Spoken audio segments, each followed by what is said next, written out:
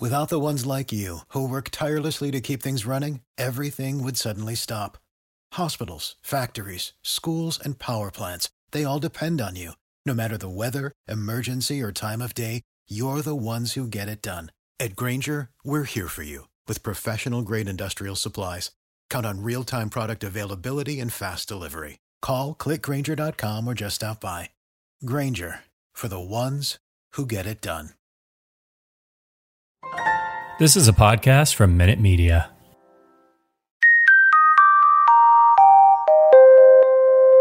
You are listening to the One Good Scare podcast with Natalie Zamora and Max Mallow.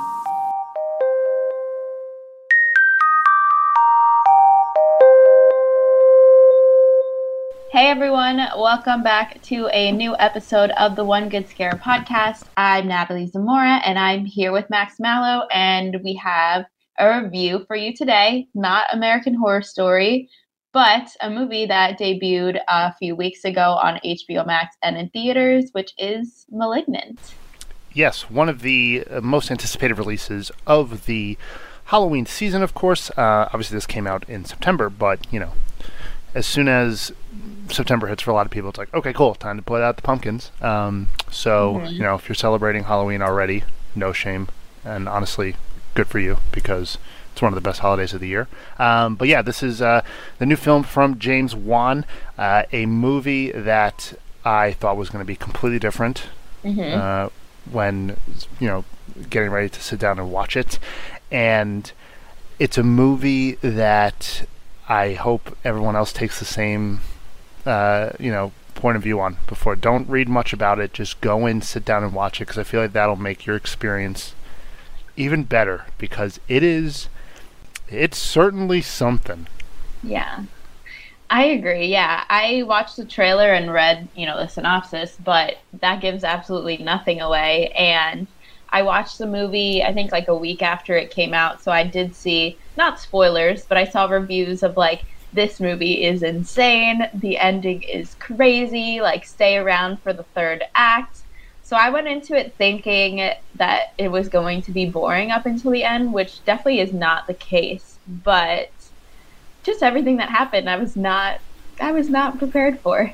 Agreed. And it's definitely one of the most original movies that I've seen in a while, which James Wan, over the past decade, really, has obviously become one of the most popular horror directors in the entire world. But also, when you look at it in terms of the big ones that have really taken off, I mean, Insidious was an original story that he made.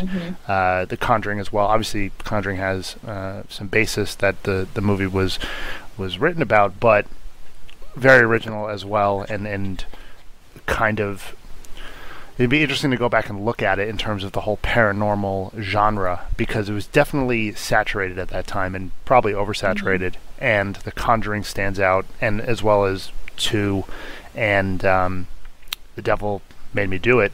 Yeah, that's what it's called. As, flagships in that specific subgenre of horror. So when, you're like a new movie from James Wan, you're like, okay, cool, can't wait. I'm already excited for it. And this is definitely the craziest one of those 3. Like, Insidious is definitely out there in terms of its specific horror and the scares that are put into the movie.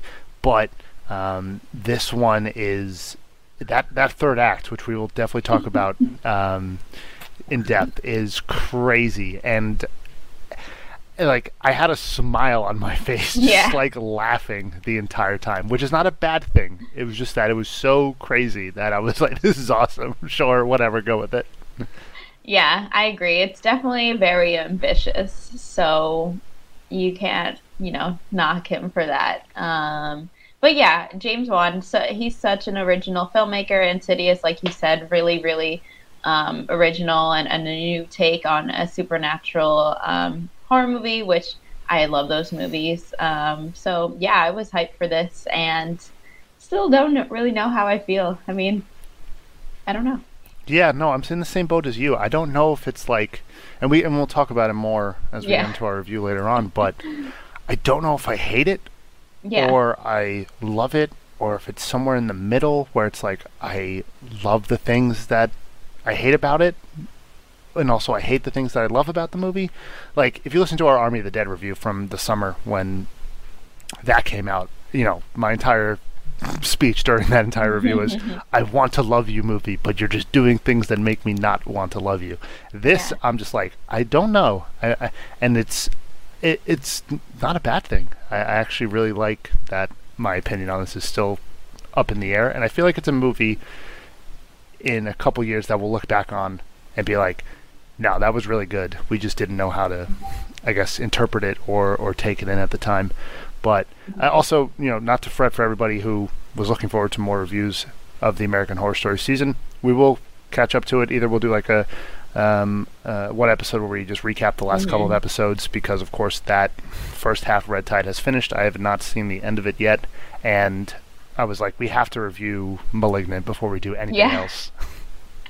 I know, there are just too many October releases, September and October. We still need to review Midnight Mass because I absolutely need to. And then we're going to have Halloween Kills. There's going to be so many. Day of the Dead show. So, yeah, we have a lot of good content. So, I guess we can get into Malignant after we go through our news for this week. Of course, it is time for our weekly. I thought you were going to take that from me. You were going to take my... I was about to, and then I was like, oh no, Max has it. I'll just suggest it. If I do anything for the show, it's this opening segment line. Other than that, if no one else enjoys my takes, at least hopefully they enjoy this, because it's time for the weekly horror news roundup, where Natalie scoured the internet for everything you need to know when it comes to horror news. The first piece is something that I also caught on social media, and we didn't talk about it, but it's a poster for a new movie coming out of Blumhouse. And the director of Sinister and Doctor Strange, Mr. Scott Derrickson, who is, I don't want to call him someone's what do you call it? Like an indie darling. People love him because they don't, he's not doing movies every other year, et cetera, et cetera. But I mean, he's a well-known name because of Sinister and Doctor Strange, and he was talking about making Doctor Strange 2, which is coming out next year, more of a horror movie, and people were super excited for that. But he was taken off the project, and now Sam Raimi's directing it, who also, in his own right, is a great horror director, and of course, Spider-Man. So, still super excited for it, but Scott Derrickson is a name that I was extremely excited to see. Has a new movie coming out, and it's called The Black Phone. And the poster for it, with the lead actor, Ethan Hawke, he's in some kind of getup. He's got a top hat, he's got glasses, and a freaky looking mask in this black leather jacket, red turtleneck getup. And I don't know what this is going to be about, but the poster looks really cool. Yeah, I agree. Ethan Hawke is definitely unrecognizable in this poster. I just had to stare at it for a few minutes just trying to comprehend that was him. But yeah, the mouthpiece that he's wearing, it reminds me of the clown from American Horror Story, Twisty. The big thing that he had. Scary. But yeah, I feel like this movie snuck up on us a little bit. We've talked about it a little bit, but it's coming out in January. And I'm looking at this Movie Web article right now that reported on the poster, and it has a quote from Jason Blum that says, "The Black Phone is definitely one of the creepiest movies we've ever done. Scott thinks it's his best movie." Interesting. Very There's interesting. a lot of hype around that. I mean, I love Doctor Strange as a Marvel movie. People might have it in their top 5. It's probably in mine, honestly. I really like it. And Sinister, the original, is one of the best horror movies I think of our lifetimes. It might even be underrated. It's really good. The lawnmower scene, chef's kiss. I might need to watch it. I wonder where it's streaming. But he also, which I didn't realize because this movie came out when we were younger, Scott Derrickson directed The Exorcism of Emily Rose, which is such a good movie. Oh, I didn't know that. From 2005. Yeah, I loved that movie growing up. Such a good one. Yeah, so the thing I like about that quote that you read is that it's one of the creepiest movies that Blumhouse has ever done, which I think I'm just in the mood for a creepy movie. Doesn't need to be scary, doesn't need to be jump scares. I want something unsettling, that I watch it, I'm like, okay, I feel really uncomfortable. perfect. Like, I don't know anything about this movie, but that quote puts me in the right mindset of like, great, when is this coming out? Is it on streaming? Are we going to review it? Probably. And the film also stars James Ransone, who people should know from Chapter 2, and also I believe he was in either Sinister 1 or Sinister 2 as well. I think he was the sheriff in that movie. Oh yeah, I think he was in both of them actually. I think he might have been, yeah. But yeah, I mean, again, Blumhouse is on a crazy streak right now. Like, Invisible Man was so good. Was it last year? 2 years ago now? I know, it's been a long time. 2019? 2019 or 20... Yeah, I don't even remember. 2020 is a blur. Yeah. Let's just forget about it. Like, even the movies listed in this MovieWeb article, I mean, Paranormal Activity, which we'll get to later on in the segment, Insidious, we already talked about it, The Purge, Split, Get Out, Happy Death Day, Halloween, Us, The Invisible Man, like, all movies that were box office hits, and people really, really enjoyed them. And if this is another original property that is on some level close to Sinister, because I don't think it'll be in the same type of paranormal kind of horror, based on the poster, I guess, and also this description here where Ethan Hawke is apparently playing this killer known as the Grabber. So it might get up there and just add to another movie to the list of Blumhouse's extremely impressive resume over the past couple of years. Yeah, I'm hype. I'm excited for a trailer, and we do have a synopsis here. I can read it. So, the Black Phone follows an abducted boy locked in a basement that's stained with the blood of half a dozen other murdered children. In the cellar with him is an antique telephone long since disconnected, but rings at night, which calls from the dead. Okay. Maybe there is a bit of paranormal to it. Yeah, I don't know. A little bit, but the poster just looks like a creepy man who steals children. I don't know. Yeah. I'm so upset that Scott Derrickson doesn't get to make this Doctor Strange movie, because I think it would have been awesome to just have a horror movie in the middle of the MCU, and how that reflects on all the other movies that they're planning on making. Like, I'm not upset that Sam Raimi is doing it, because obviously Sam Raimi is one of the greats, but there's a part of me that was like, I really wish Scott Derrickson was still attached to this movie. But yeah, so super excited for The Black Phone. As more information comes out on it, trailers, etc., we'll be sure to cover it on the podcast. But next up, for all you Teen Wolf fans out there, a bit of Paramount Plus news is that there's going to be a reunion movie coming out on the streaming service. And I was never a Teen Wolf guy, but I know that Tyler Posey is very popular. I know that Dylan O'Brien is very popular. I know Holland Roden is really popular. And I saw it on her Instagram story, I think, or feed, or I don't use Instagram a lot, and I don't post on Instagram. So, like, if I manage to find any bit of news on Instagram, I'm like, great job, myself. You did it. You used something out of the norm. But, yeah, give me the lowdown on this. Were you a Teen Wolf fan? I was a Teen Wolf fan in the beginning. I definitely was all over the hype in high school. And then I kind of fell off it. It ran for a little bit too long. But there are some really good, like you said, actors and characters in the show. And it's still super, super popular. I always see on Twitter people rallying for a new season of Teen Wolf and everything like that all these years later. But yeah, so it looks like some of the original cast members are supposed to return. We don't know who yet, but in the log line, they mentioned Scott McCall, who is Tyler Posey, so we can assume he's going to return. Everyone wants Dylan O'Brien to return, but it is not confirmed yet, so we'll have to wait and see.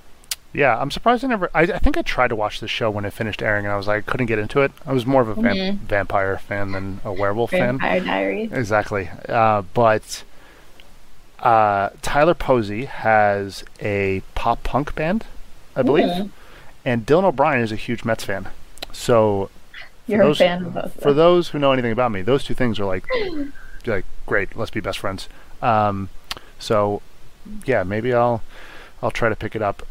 Though the last MTV show I watched was Scream. I never watched that.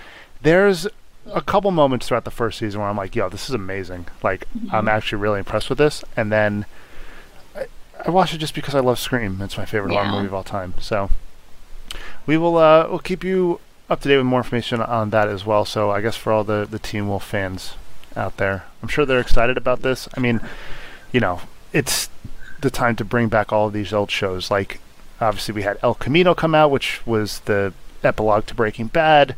Dexter New Blood is coming out. I guess now we have the Teen Wolf reboot. What's next? True Blood, of course, is talking about a reboot and stuff like that. At some point, yeah. Who knows? It's only a matter of time until someone remakes Twilight as a movie. Oh, I know. It'll happen in our lifetime, I'm sure. Definitely. Like, the beloved story from Stephenie Meyer brought back to the screen, and everyone's like, oh my god. We'll, like, have kids and, like, make our kids watch it. Like, you have no idea the influence this had on us. Right. Oh my god. And yeah, the final piece of news also related to Paramount Plus, and a story that we've kind of been tracking over the past couple of months is that there's a new Paranormal Activity movie coming out, and it's coming to Paramount Plus, and we now have a title, and we have a 30-second teaser. It is called Paranormal Activity Next of Kin. There's not much information divulged in the teaser other than some kids singing a song, a creepy song, and there's some creepy handycam footage and found footage and stuff like that. So Paranormal Activity's back, confirmed, and it's coming out in October.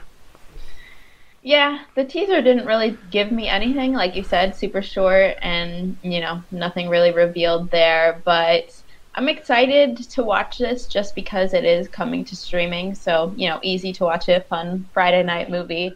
And the franchise has its ups and downs, some good ones, some bad ones, but I don't know. I don't really have too much expectations, but I'm definitely going to watch it. Written by Christopher Landon, who we're definitely a fan of, who wrote Freaky, Happy Death Day. He's great. And directed by William Eubank, who I think we talked about this in another episode, is the director of Underwater, that movie with Kristen Stewart, which I didn't really like, but I kind of just didn't like the story. It wasn't really the directing, so... Yeah. I don't know. I wonder if found footage movies have run their course. Yeah. Probably. Though, I remember going back and watching Rec and Quarantine. Was it Dead Meat? James covered the Rec series during last year, and after watching, usually I watch a kill count, I'm like, okay, cool, I want to go watch that movie. It's kind of counterintuitive to watch the movie and how everything ends, and then go back and watch it. Yeah. But I did go back and watch those. The original Rec compared to Quarantine, I don't think those movies get enough credit in terms of found footage and everything like that. Of course, there's Blair Witch Project as well, but I think from our childhoods, we all remember Paranormal Activity in high school being the one and the big series. But horror has evolved and changed a lot over the past couple of years, and I think we're kind of heading into or in the middle of a resurgence of slasher movies. Obviously, Halloween doing so well. Halloween Kills, 5 Cream, aka Scream 5, aka Just Scream, coming out.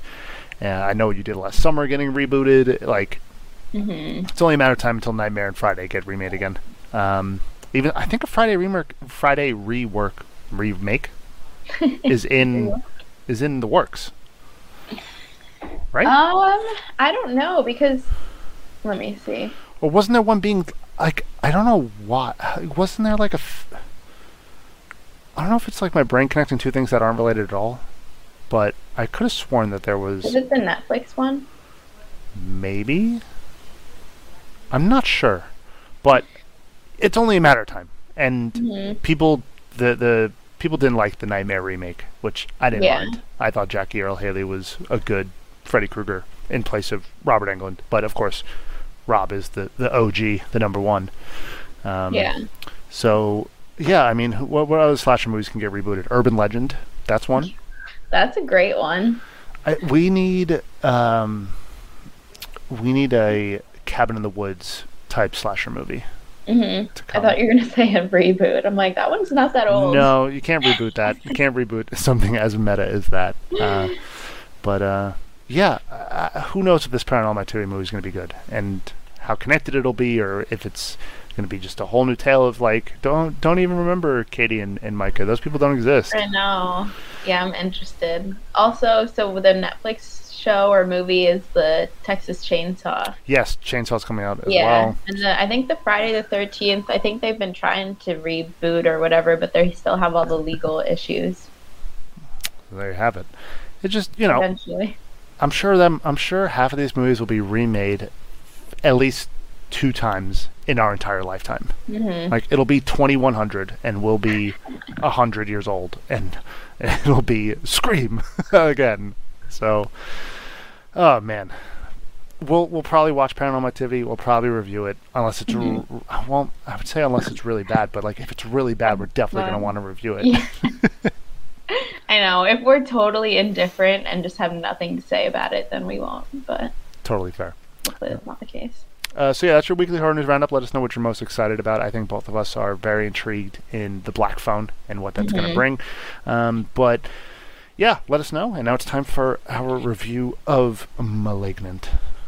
Yes, I'm excited to get into this. So before we do, let's take our first quick break and then we'll be right back.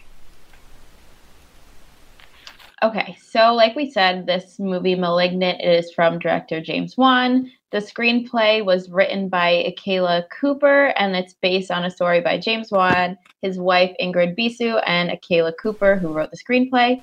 And we have the return of a horror actress, Annabelle Wallis, and she plays the role of Madison Lake. And I like her. I think she's a pretty good actress. Yeah, as we'll talk about it, some of her dialogue isn't the best. I don't like the dialogue in this movie in general. Yeah, and that was part of it, was like, I texted you, and I texted my other friend Nick when I was watching with my girlfriend. And before this, me and her were both just like, this is bad? Like, this is bad, right? Like, this is a really bad, like the dialogue sucks. And you were like, how far are you in? And I was like, I don't know, like halfway. And you're just like, just wait. And my friend Nick, who was really excited to see this movie as well, was like, don't tell me anything, but like, all I've heard is that it's supposed to be campy and bad on purpose. And I'm like, yeah, okay. But the dueling discussion my girlfriend and I had during the entire movie was like, has this gone past bad for bad's sake and is just bad? Yeah. Or is it just campy? And the one thing I don't think we can forgive is the dialogue at times in this movie. It's really bad. I agree, and I feel the same exact way. I'm like, is it bad to be bad and fun, or is it just bad? So I think, too, we kind of get, most of the scenes are very kind of exaggerated and establish this world super early on. So the opening scene is a flashback to 1993. We're introduced to a character named Dr. Florence Weaver, and she's treating this mysterious and scary patient named Gabriel at a research hospital where she's working with, her crew of fellow doctors and researchers. And something supernatural is going on. It's this creature thing they're trying to treat. Definitely doesn't look human, but he's able to speak, and they're like, oh my God, he's broadcasting his thoughts through the speaker. And I just thought that this was pretty fast paced, and it opened up the movie well, just to kind of introduce us to what vibe and tone we're going to get for the rest of the movie. We get then Dr. Florence Weaver having her iconic line that is repeated multiple times through the movie. It's time we cut out the cancer. Then we cut to the opening credits that are just very, I don't know, exaggerated. Very exaggerated. Yeah.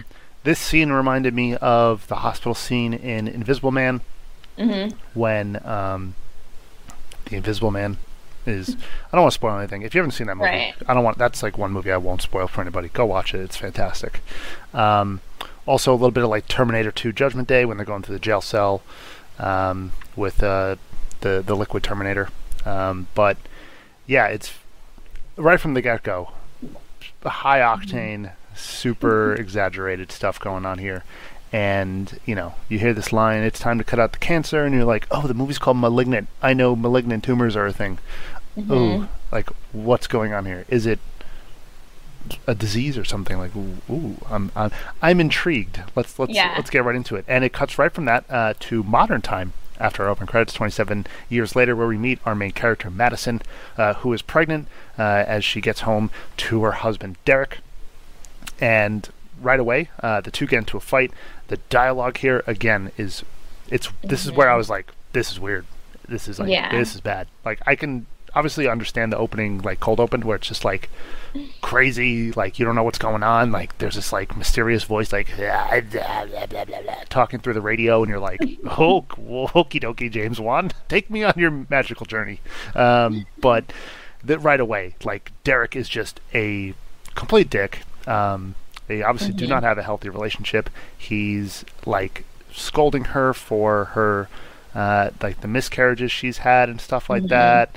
And then through the argument, it gets physical. He pushes her into a wall. She slams the back of her head on it. End up either cracking her head open, or you don't really know in the beginning, but she ends up bleeding from the back of it, and there's a big dent in the wall. So, not a healthy relationship here whatsoever, which leads immediately into a nighttime scene where Derek is sleeping on the couch and Madison is sleeping upstairs in her bedroom, and things immediately get creepy. Yeah, definitely. And I like how we're introduced to kind of the villain of the film pretty early on. Like you said, Derek is downstairs. He goes into the kitchen, and there's like a blender that's on for whatever reason. He goes to check it out, and he's eventually attacked with someone with long hair. Definitely looks like a woman, but you don't ever see the face. And this scene was really good. I thought that each of the action kill scenes were really well done. Definitely that signature James Wan, you know, over the top and very, very bloody and gory, which I appreciate. So I really like the scene. I think that, you know, we don't really beat around the bush in this movie. Things happen really fast. And that kind of goes for, you know, Derek's death scene. He is killed. Yeah, this movie is, in my opinion, very well paced. It's not too fast, and it's not slow, which I really like. So good point about that. And the opening scene also kind of leads you in a different direction. Or sorry, this first scene in the house leads you in a different direction to what's going on in the hospital, because it's like very strange. You don't know what exactly is going on between, like, the silhouette you see of this character Gabriel in the beginning is very, like, alien looking. It's got, like, gangly arms. It's a very strange looking creature that you have no clue what it exactly looks like.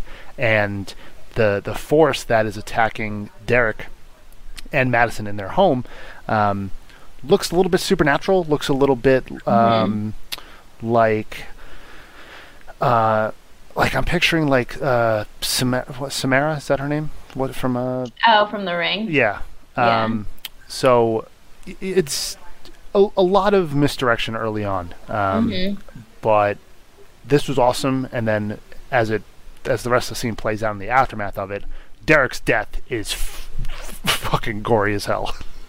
Yeah, and I loved every minute of it. Oh, it was great. His head's like bent over like a pole or something like that, and it's super gross, and you don't get like a really good look at it, but yeah, you definitely see it, and it's not pretty. But this leads us to the introduction of our police characters.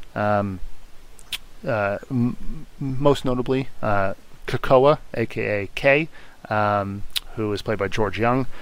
He's kind of the good guy of the movie. He's trying to figure out what's best. And good pop. After watching Fear Street, I'm like, okay, maybe you're bad. I don't know. But yeah, she wakes up in a hospital. Madison and her sister Sydney is there, who's played by Maddie Hassan. Yeah. Sorry if I pronounced the name incorrectly. But yeah, and she gets the news broken to her that unfortunately her baby that she was carrying did not survive the physical altercation and the the attack from this mysterious monster that broke into her home, and she's immediately drawn to tears. It's a lot in the first 20 minutes of the movie. Definitely a lot. Yeah, I agree. And I think, her reaction is obviously something that's realistic. That's a very traumatic experience. And yeah, it's just every scene I think is very heightened in either emotion, blood and gore, or just both. Probably just both every scene. So, I mean, I appreciate it. It keeps the tone. For sure. And yeah, I mentioned Krakoa and his partner Regina Moss, who run very parallel to the story as it's going on, told from Madison's point of view. But these two together are awesome. I love their dynamic. Krakoa definitely gives off the vibe of like, I think like the coroner is like, she has a crush on him or something like that. And she's like, Krakoa, come check this out. It's so cool. And Regina Moss is very much like, by the books, straightforward, like no nonsense, no BS. And I like their dynamic a lot, and I like both of those characters. They were two of my favorites in the entire movie. And their introduction, like I mentioned, is interviewing Madison on what really happened. And, from there, you think the movie's going one way. And I want to say, when the movie zigs, or you expect it to zig, it zags. No, this movie, it goes all over the place. It's a windy road. Yes, and I think there are some, even though I don't like the dialogue, I think there are some parts of the dialogue that seem really random, but then once you watch the movie, it's like, oh, okay, I guess that was on purpose, even though it sounded really awkward.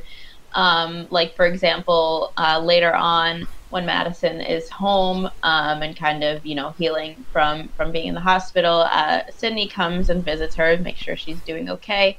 And Madison drops this big reveal that she was adopted when she was 8 years old, which Sydney did not know. And it's kind of a jarring scene because she just kept saying, I wanted to have this baby because I wanted someone that I shared blood with. And Sydney's just like, what the hell are you talking about? It's so, what? And Madison says, yeah, I was adopted, super casual, which of course, she just went through, again, a really traumatic situation. So, anything's kind of casual at this point because she's hurting so badly. But yeah, it was kind of a jarring scene. And I was like, oh, okay, cool. Yeah. And again, the dialogue here. Yeah. Not good. It's almost like the movie was written at a different pace than the movie ended up being at that pace, and it wasn't like adjusted, but or it's on purpose and it's supposed to be campy like that. Yeah. But again, at times you can't be campy and just be like, oh no, it's not bad, it's campy. Sometimes it's still bad. Yeah. But yeah, after that goes on, a very traumatic 24 hours for our main character. We get a scene at the Seattle Underground where this woman is giving a tour of, I guess, the histories and origins of the town of Seattle, Washington. Sure, why not? The Underground. And while it's going on, the killer, this cloaked figure, we don't know who it is, ends up kidnapping this woman. And you're like, okay, are we doing just like a kill just to establish the character or something like that? How is it tied into it? The character is revealed to be tied into it later on in the movie. But definitely comes out of nowhere and definitely feels disjointed from the rest of the main story that is originally being told. Yeah, I agree. And I think, though, it was a good scene because there was some good suspense. The woman is, locking everything up, turning off all the lights, getting ready to go home, and she hears a noise kind of in the tunnel, which is just creepy in itself because I would not want to be there at all, even on a tour. It just seems really creepy. And so there's a good scene of suspense there, but we get finally our first inclusion of a weird rock horror version of Where Is My Mind by the Pixies. Which, again, I don't know if it's terrible or it's great. I don't know. I was... the funny thing about that song is that, like, there was a long time an event that Emo Night, one of the big popular traveling groups do, and they host these throwback nights where we all listen to popular songs from when we were in high school and middle school. and All American Rejects performed, and they covered like the first minute of Where's My Mind, and that whole, and Tyson Ritter just going like, ooh, I'm not going to do it, but the humming and that goes on in Where's My Mind. Just to hear that, and I'm like, what is, like, that like took me out. I was like, wait a minute, what is this is weird. This movie, I don't understand anything going on right now in this movie. But yeah, that happens, and then like right after that we get another kill. Right, but this is the coolest part of the movie for me at this point, because Madison's at home and she has this vision, and we get these awesome special effects where the room around her dissolves at multiple parts throughout the movie, which is super, super cool. I love the way that this is done. Gave me like Stranger Things vibes with like the upside down and stuff like that. But you realize that the killer, who now we can more or less assume is this Gabriel person from the beginning of the movie, has broken into the house of Dr. Weaver, who of course is Florence Weaver from the beginning of the movie, and it's very strange because like Florence Weaver, it does not appear to have any clue what's going on, which is how we felt probably. We're like, we don't know what's going on. Yeah, and he calls her on the phone also, and then of course drops the line, "It's time to cut out the cancer," which kind of clues her in of like, oh, this has to be someone connected to Gabriel, but I still don't think she's, convinced that it is him, because she thought she cut out the cancer. Yeah. She could have been like, oh no, and you could have gotten like a surprise like look on her face, like Gabriel's alive, but like she's also just like, okay, that's not possible. Yeah, like I'm very confused here, but she has the vision of this killer, who we assume at this point is Gabriel, breaking into her house, attacking her, and we get not only a very gory kill, and the blood is interesting in this movie. The blood effects are something. They're very sensationalized. Yeah. But I don't know the technical term for it. I'll have to look it up. But the doctor, when you're going to a doctor's office, you see the what's it called? Do you know what it's called? I don't know what you mean. It like the Hippocratic Oath, I think. If you can hear my keyboard, I'm sorry. No, the Hippocratic Oath is the medical text that people swear to, but it's like the symbol of that. I can't... Oh, yeah, I'm not sure. It's called... We're not doctors, we're just writers. Caduceus, maybe? I think it's Caduceus, but it's like, the angel wings with I think they're snakes that dual wrap around the middle of it. His weapon, basically, is what this is. And it's sitting on a stand, I guess, as an award that she received or something like that. And it's called the Caduceus symbol. There we go. I see it, yeah. And that's his murder weapon for the rest of the movie, which is very interesting. I didn't mind it. I thought it was pretty cool and pretty unique. And he murders her in a very graphic way. Yeah. And yeah, I mean, like you said, Madison is seeing, this vision of it all happening as if she's there, which I think is a good, clue in that, okay, she's connected to Gabriel somehow.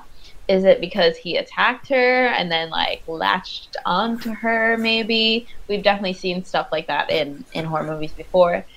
We don't know yet, but we do after this. The detectives come to Dr. Weaver's home again, and they investigate. We realize that Dr. Weaver at that hospital, she was in child reconstructive surgery, which is interesting.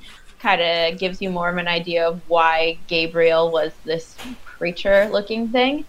And we find out something else of how Dr. Weaver is connected to Madison, but we don't find out until a little bit later. Right. And yeah, while this is going on, Madison and Sydney go home to, Madison's adopted mother's home, like their home, and there's a bit more exposition there when explaining how Madison ended up getting adopted and stuff like that, and how they became part of their family, and like this whole part, it might be getting out of order, but I mean, Everything's out of order. Yeah, watching the home videotapes of her in this movie are so funny, because I'm just like, when they're played and they're shown to like start to connect the pieces in the plot of this movie, which even so, connecting everything, the twist still does. It's not, you still are not prepared for the twist. Yeah. Which is really cool. But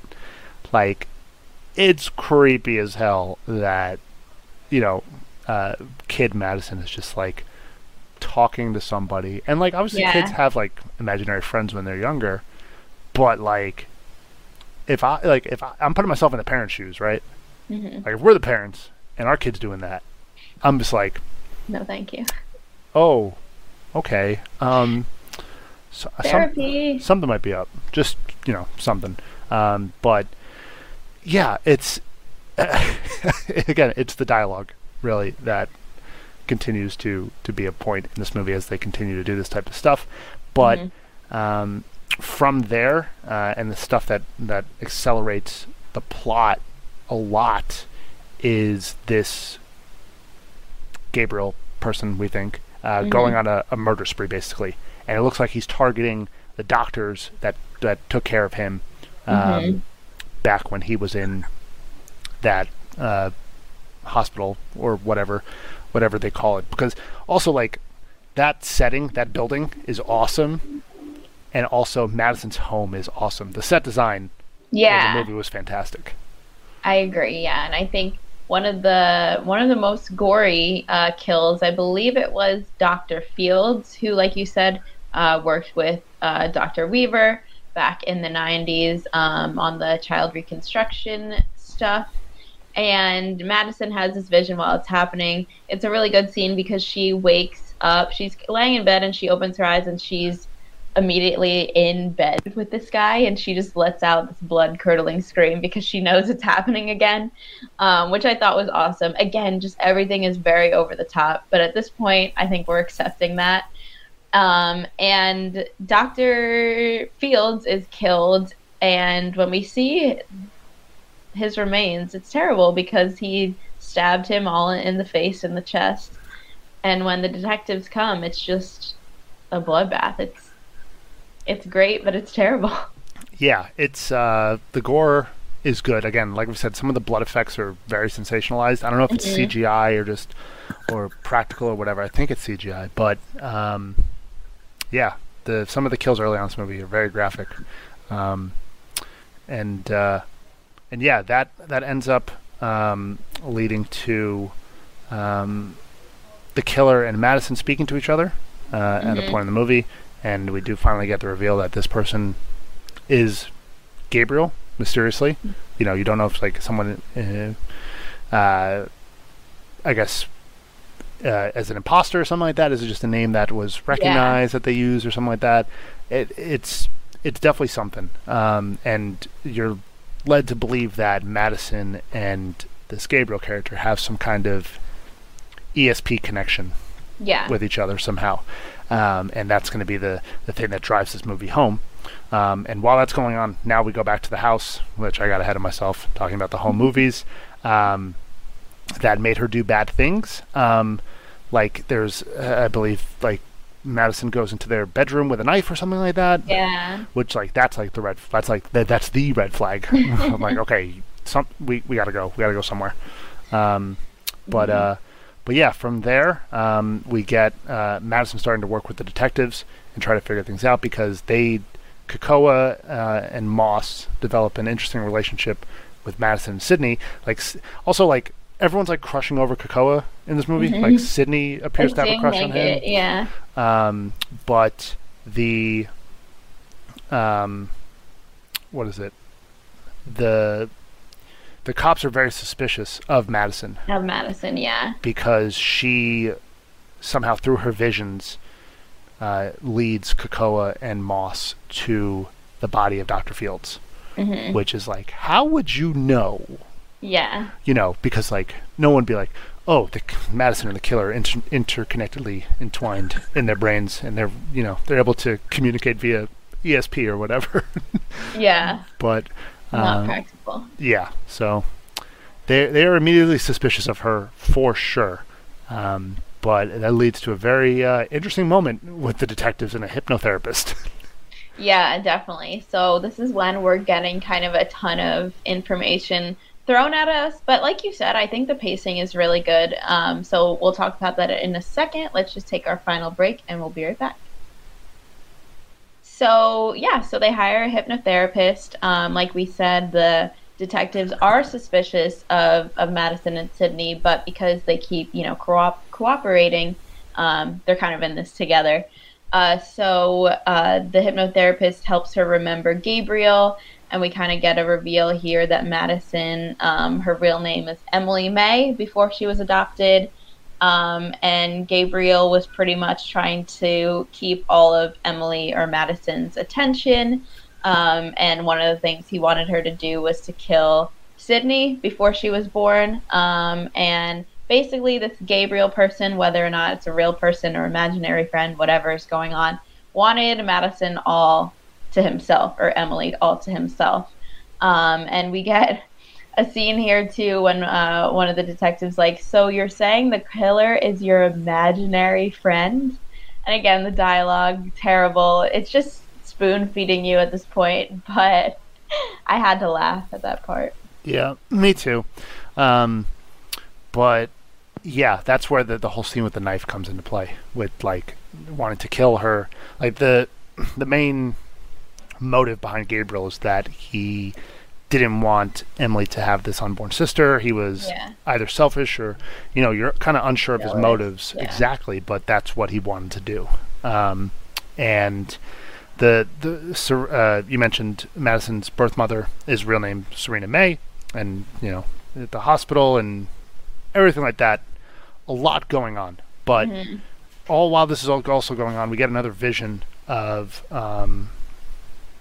another kill where we get this like chase scene, which I was just randomly put into the middle of the movie. I did not expect this at all. But Krakoa ends up chasing after the criminal, after Gabriel, rather. Yeah. And they like run through like construction sites, and they end up in the sewers, and there's a whole big like one-on-one like tango. It's really weird, but it's like I also really enjoyed it. But there's a huge clue as well in this whole scene as well. What was the clue? So, I'll come back to it when we get to the reveal, the twist, and everything like that. Okay. I honestly loved that scene, and I forgot about it just because it was a good chase scene. You didn't know what was going to happen. Yeah, it was because Madison, while Gabriel is there and kills the person in the I believe in the bathroom of the apartment, Krakoa is going to investigate it and see if he can catch the killer or whatever. And while doing so, Madison is having the visions of everything going on, and she's standing in the bathroom screaming like, Krakoa, he's still there, he's still there. Yeah. And then that's how everything kicks off with the whole chase scene, the whole fight scene. But super random, but also super cool. I really enjoyed this as well. Yeah, I really liked it. And I think we went a little bit out of order. I jumped the gun with the hypnotherapist. I believe the hypnotherapist happens right after that. And then there's even another huge scene in that when they're all at Madison's, a woman crashes down from upstairs, and it's the woman from the Seattle Underground Tour. She falls from Madison's ceiling, and of course this just makes Madison the prime suspect here in all the murders. It's wild, because the final kill was Dr. Gregory. We definitely got a little bit out of order, but Dr. Gregory was the final one where Madison is in the bathroom where Krakoa gets the whole chase scene underway, and you don't know if Krakoa is going to die right there, but that leads to the full suspicions that Madison is the one, and they go to her house. And while all this is going on, at a couple other parts in the movie, Gabriel has obviously kidnapped this woman from the beginning, the Seattle Underground Tour, and she's tied up in somewhere, you don't know where she is, and she's trying to escape and everything like that. And once Gabriel is out, and she is like, okay, now's my time to get out of here, she starts crawling, and she falls through the floor. And while this is going on, you're like, oh crap, where's she going? And she falls right through the floor into Madison's living room. And at that point, me and my girlfriend both go, whoa. Literally, to together, like echoing each other. It was crazy, a crazy reveal. Yes, I agree. And yeah, it was really crazy. I mean, it just kind of, I guess, is trying to show you how Madison is not really in a good state of mind. You know, this person was kidnapped in her home and she didn't know. But also part of me is like, she was like trying to scream and escape. Wouldn't someone hear that? I don't know. It's a movie. But of course, Madison realizes that Gabriel was staying in her house, which is extremely creepy. Very creepy. And yeah, you're like, okay, is Madison going to be pinned as the killer? Has Gabriel like gotten his revenge by driving her, I guess, crazy and you know, framing her for like kidnapping and murdering all these doctors that, you know, were, I guess, treating him years ago, like kind of like Invisible Man a little bit. Yeah.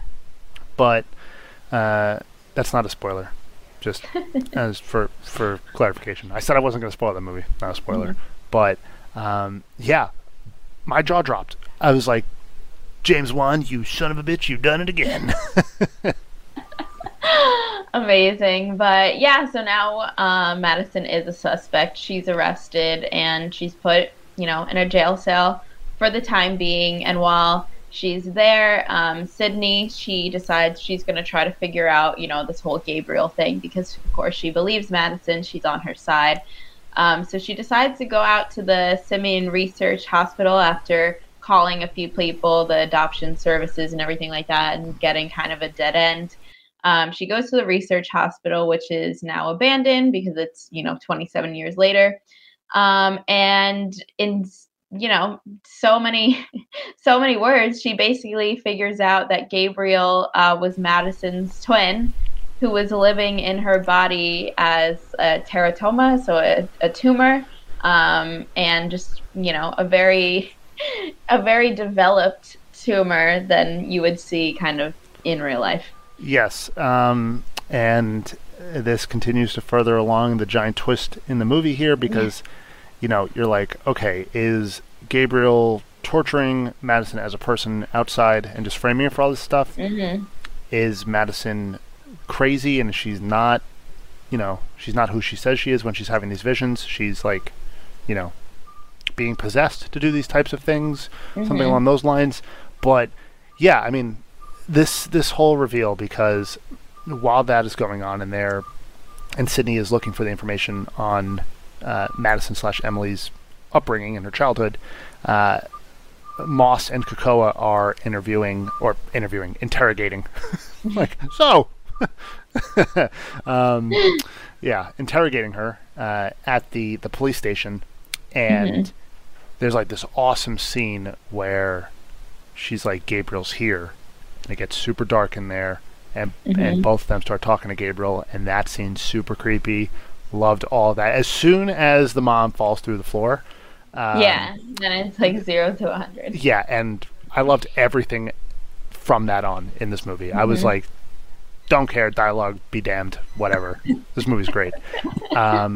So like, you're really unsure if Gabriel exists in whatever manner until Sydney finds out this bit about the teratoma, which relates to the it's time to cut out the cancer line in the beginning of the movie.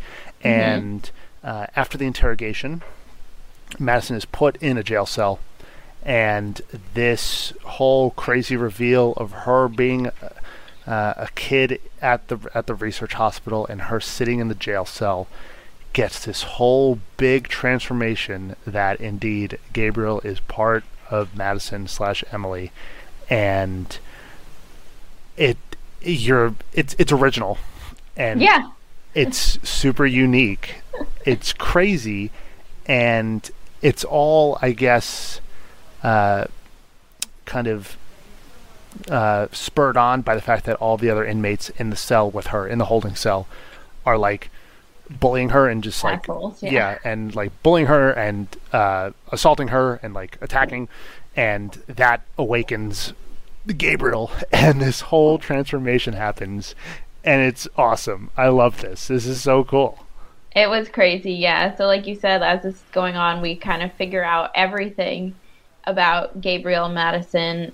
From Sydney, we see that, you know, Gabriel was kind of like an underdeveloped baby child just living on the back of Madison's head.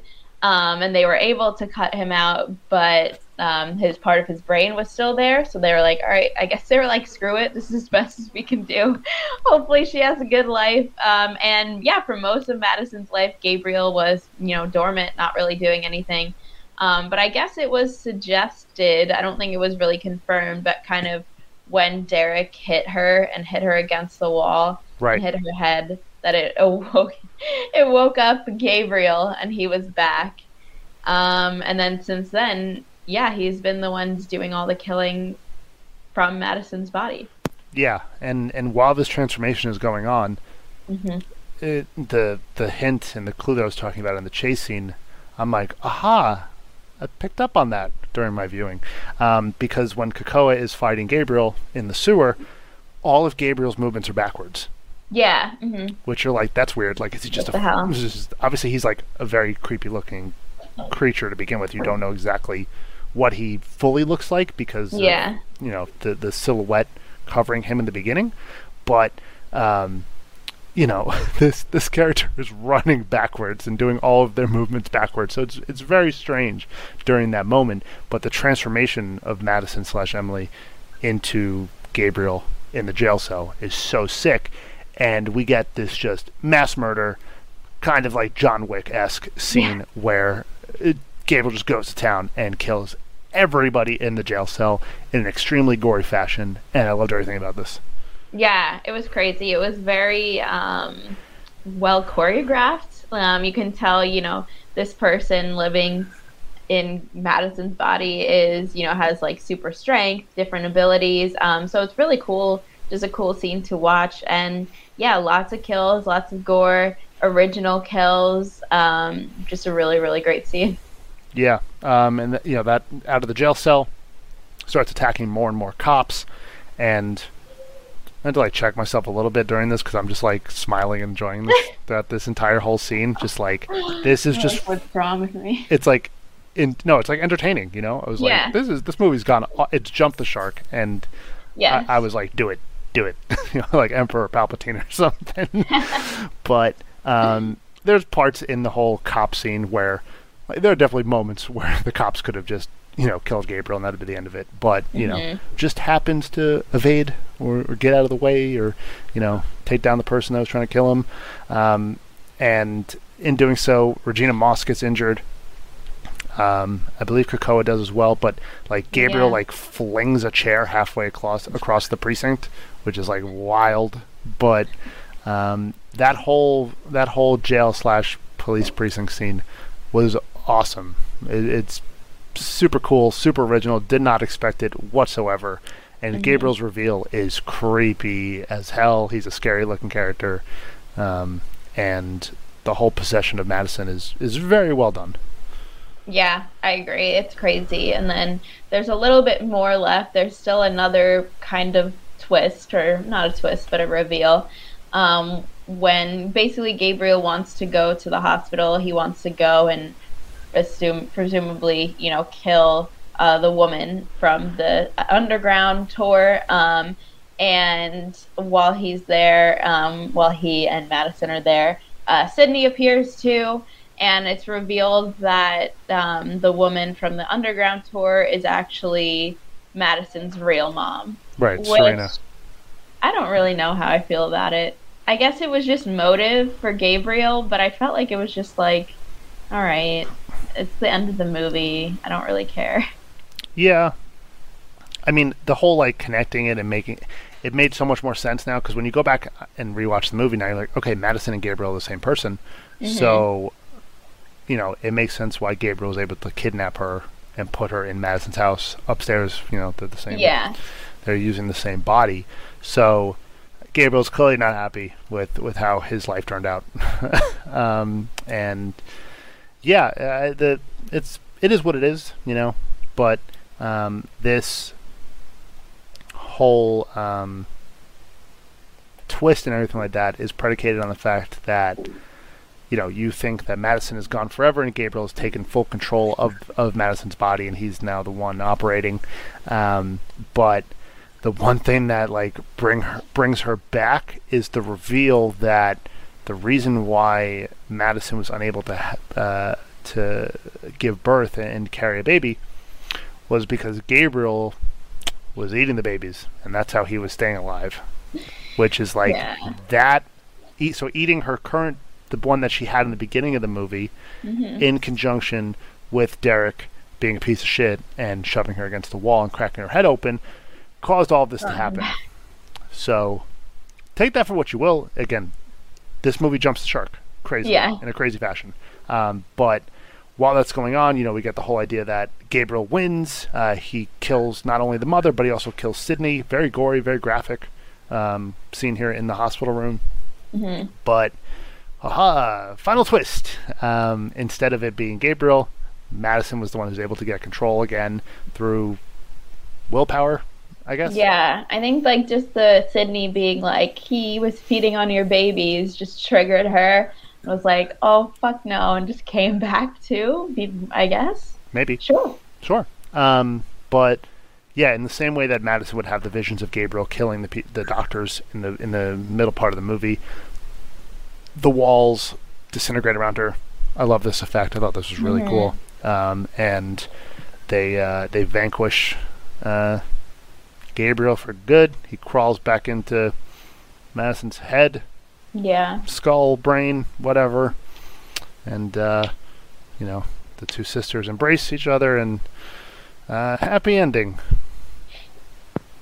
Yeah, I don't know how I feel about the ending. I mean, it was very convenient. Like, Madison's just like, all right, well, if he comes back, I'll just deal with it then. It's fine now. Yeah, but is it? Like, is it though? Like, I don't know. Like, Madison, like, you're more or less like, you're the body that ended up killing 3 people. Yeah. Obviously, you weren't in the right mindset. You were taken over by somebody. But yeah, I mean, I also don't know how they would have had to kill her more or less, and just been like, okay, well, for Gabriel to die, Madison has to die. Yeah. But who knows? I mean, the second one could be like Madison and Gabriel work together to vanquish another evil, like, the enemy of my enemy is my friend, I guess. I don't know. And like Madison turns into like some kind of super soldier and is just able to harness the power of Gabriel. I don't know, but yeah, the ending is weird. The whole movie is weird. Yeah. But yeah, I mean, again, I don't know how I would score it. I still feel very conflicted. So do I. I feel like if you throw out the fact that a lot of it is unrealistic, and I don't mean the Gabriel thing because like like horror movies are unrealistic at times, but just the fact that she was able to live with this thing in the back of her head and everything like that. If we're just throwing out all logic, then I think it's a decent movie, I would say. But there are just some things that I'm like, I can't get past in my head of like, okay, that could never happen. And I don't mean the supernatural stuff. I mean like the actual logical stuff. Yeah, it's like Game of Thrones season 8 when Dany gets attacked, and the writers are just like, well, Dany kind of forgot about what was going on, and I'm like, okay, you can go screw yourself. Like, I don't believe you at all. But like, this movie definitely requires you to have your suspension of disbelief engaged. Yeah.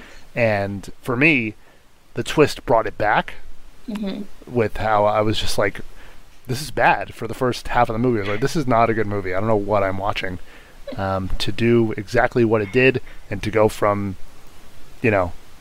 psychological, supernatural horror thriller in the first half to bloody action, gory killer movie at the end of it was one hell of a twist, and I think he pulled it off. I love the twist. I wasn't scared at all at any point in this movie, which also kind of sucked. So, I don't know. Like, the first half I'd probably give like a 2. And like the second half I'd probably give like a 6. I was going to say, I think overall I would give it a 6. But I really liked the second half too. So there are elements, like the story is really good. There are scenes that are really good. I do like the campy, it's bad thing. But sometimes it's just bad. Yeah.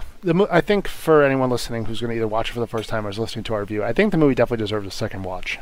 Yeah. Knowing what you know after watching it, I'm sure it probably is more enjoyable and there's probably more things to pick up on. It's definitely one of those types of movies. But I don't know, some of the dialogue, like we said, is just, it's painful. It's like, scratching your nails on a chalkboard painful. Yeah. And it's just like, it really is borderline, like, this is so fun, but is it too silly and outrageous? Right. Like, the campiness doesn't alleviate any, like, I didn't laugh, really. Like, there was no, like, campy humor in it, No. Like, Evil Dead has its funny bits. Same with Cabin in the Woods. This doesn't really ease off of the, like, trying to be unsettling tension throughout the entire movie. And, like, if it tries to do it at all, it's like this whole idea that Krakoa is like the hottest guy on Earth, which was like very strange to me that this was just in the movie. But like, you didn't have to do that for me to like Krakoa and Moss. I liked both of them together as the two main cops in the movie trying to solve the mystery of this Gabriel / Madison murder spree. So yeah, a 5, maybe just a 5. It's not bad, it's not great. I think I would go with the 6. Maybe. I don't know, it's tough. No reason to back it up. It's really tough. It's like, I also think I saw someone, it was either a review or something like that on one of the main sites, had said like, this is like James Wan's like homage to Italian horror, and I'm not very well versed in Italian horror. I think Suspiria is like the only one that I've seen. Yeah, I've heard that too, and I remember it was kind of like when it was coming out, people were comparing it to Italian horror, which I could kind of see, because some of like the 70s Italian horror dialogue's terrible. It's like a good bad movie. Right. But I don't know if this is a good bad movie. It's just kind of, it's there. It's crazy. It's harder to make a good bad movie than it is to make a good movie. Yeah. Definitely harder. Yeah. But you know me, just avid filmmaker. But we know from experience. Yeah, it's hard. Yeah. You and I just directed it and produced a ton of movies. So sometimes even acted in them. Just on the set doing anything and everything. But yeah, what I like, I think I would if like I was just hanging out with a bunch of friends who hadn't seen the movie and like, you want to watch this? Like, I think I would recommend it to people. I feel like people need to watch this movie. Just to experience it. And I did see like people were saying, and I think you kind of said it in the beginning of our review, that people will be talking about it for a few years. Yeah. Just because it's absurd. I think it's a movie that'll age well. We'll find out. I don't know, but I mean, we'll have to ask ourselves 5 years from now if that movie aged well. Yeah. Because like, I can't remember what I was. I was listening to a wrestling podcast, and one of the wrestlers had mentioned how, The Thing was a movie that people hated when it first came out, and now The Thing is one of the best movies. Did you watch it, by the way? You've seen it. Yeah, I watched it after you told me. Yeah, I liked it. Yeah. You just liked it? Didn't love it? I really liked it. I don't know if I would say love it. I mean, okay, well, I'll come back to that. But, yeah, it's a movie that tanked, and people didn't like it when it first came out. But today, it's... Yeah, like a cult movie. Cult classic. That's the word I was looking for before. Scott Derrickson. Cult favorite. Oh, yeah, definitely. Not indie darling. I don't know where I got that from. I hope people made it to the end of the podcast for me to correct myself there. I mean, you said, like, not indie darling, but... But something. And cult following was the word. Yeah. I was trying to put those words together in my brain at the time. But, yeah, I think maybe this movie has a chance to also go down that route. Because, like, James Wan will be a popular name, whether it comes to, like, people wanting to get into horror years from now, and they'd be like, okay, cool, I'm going to watch Insidious, I'm going to watch The Conjuring, and they're going to be like, oh, Malignant, what is this about? And they're going to watch it, and they're like, this is very different.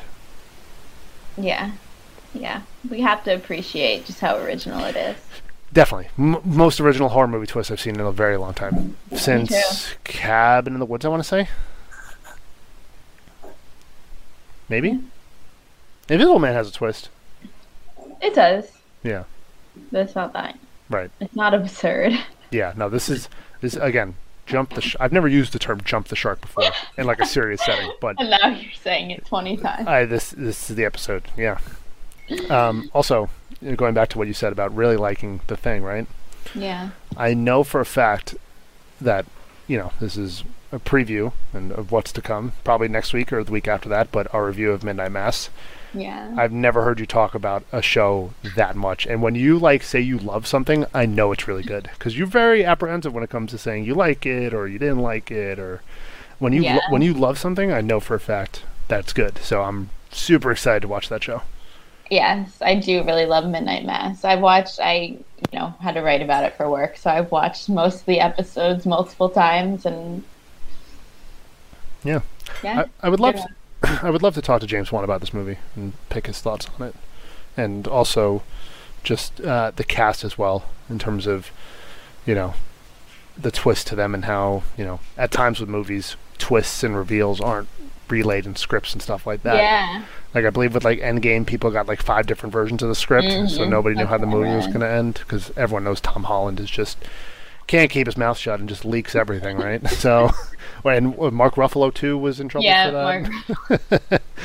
But yeah, it's definitely an interesting movie, and a movie that's worth analyzing a bunch. Yeah, I definitely appreciate it, even if I don't think it's the best movie I've seen. For sure. I think when we do our favorite horror movies of the year, it'll definitely come in somewhere, but not... honorable mention. No, I think it'll be on the list. But, it's just not going to be number one because Halloween Kills comes out in 2 weeks. I'm excited for that. Me too. So, overall grade, 5 from me, a 6 from you. Yeah. Fair enough. Cool. So, thanks to everyone for listening. Definitely let us know what you thought about this movie, because some people really loved it. Some people really hated it. I'm in the middle per usual. Max is in the middle again. So, definitely let us know if you feel strongly about Malignant either way. Let me have one final point. Yeah. What you said about people either loved it or they hated it. Yeah. That's a good thing. Yeah. For cult status. That means people are talking about it. That's a good thing. You never want to be the person that nobody talks about. You want to be the person, or the movie, sorry. You want to be the movie that, is either people hated it or people loved it. And that way you get a ton of discussion, and that'll, probably help it become a cult status movie. I agree. So, like I said, let us know definitely what you thought about this movie, and we'll be back next week for another review. Maybe Midnight Mass, maybe American Horror Story, maybe something else. We'll see. So thanks for listening. Save big on brunch for mom, all in the Kroger app. Get 16-ounce packs of flavorful Angus 90% lean ground sirloin for $4.99 each with a digital coupon. Then buy 2, get 2 free on 12 packs of delicious Coca-Cola, Pepsi, or 7-Up, all with your card. Shop these deals at your local Kroger today, or tap the screen now to download the Kroger app to save big today. Kroger, fresh for everyone. Prices and product availability subject to change. Restrictions apply. See site for details.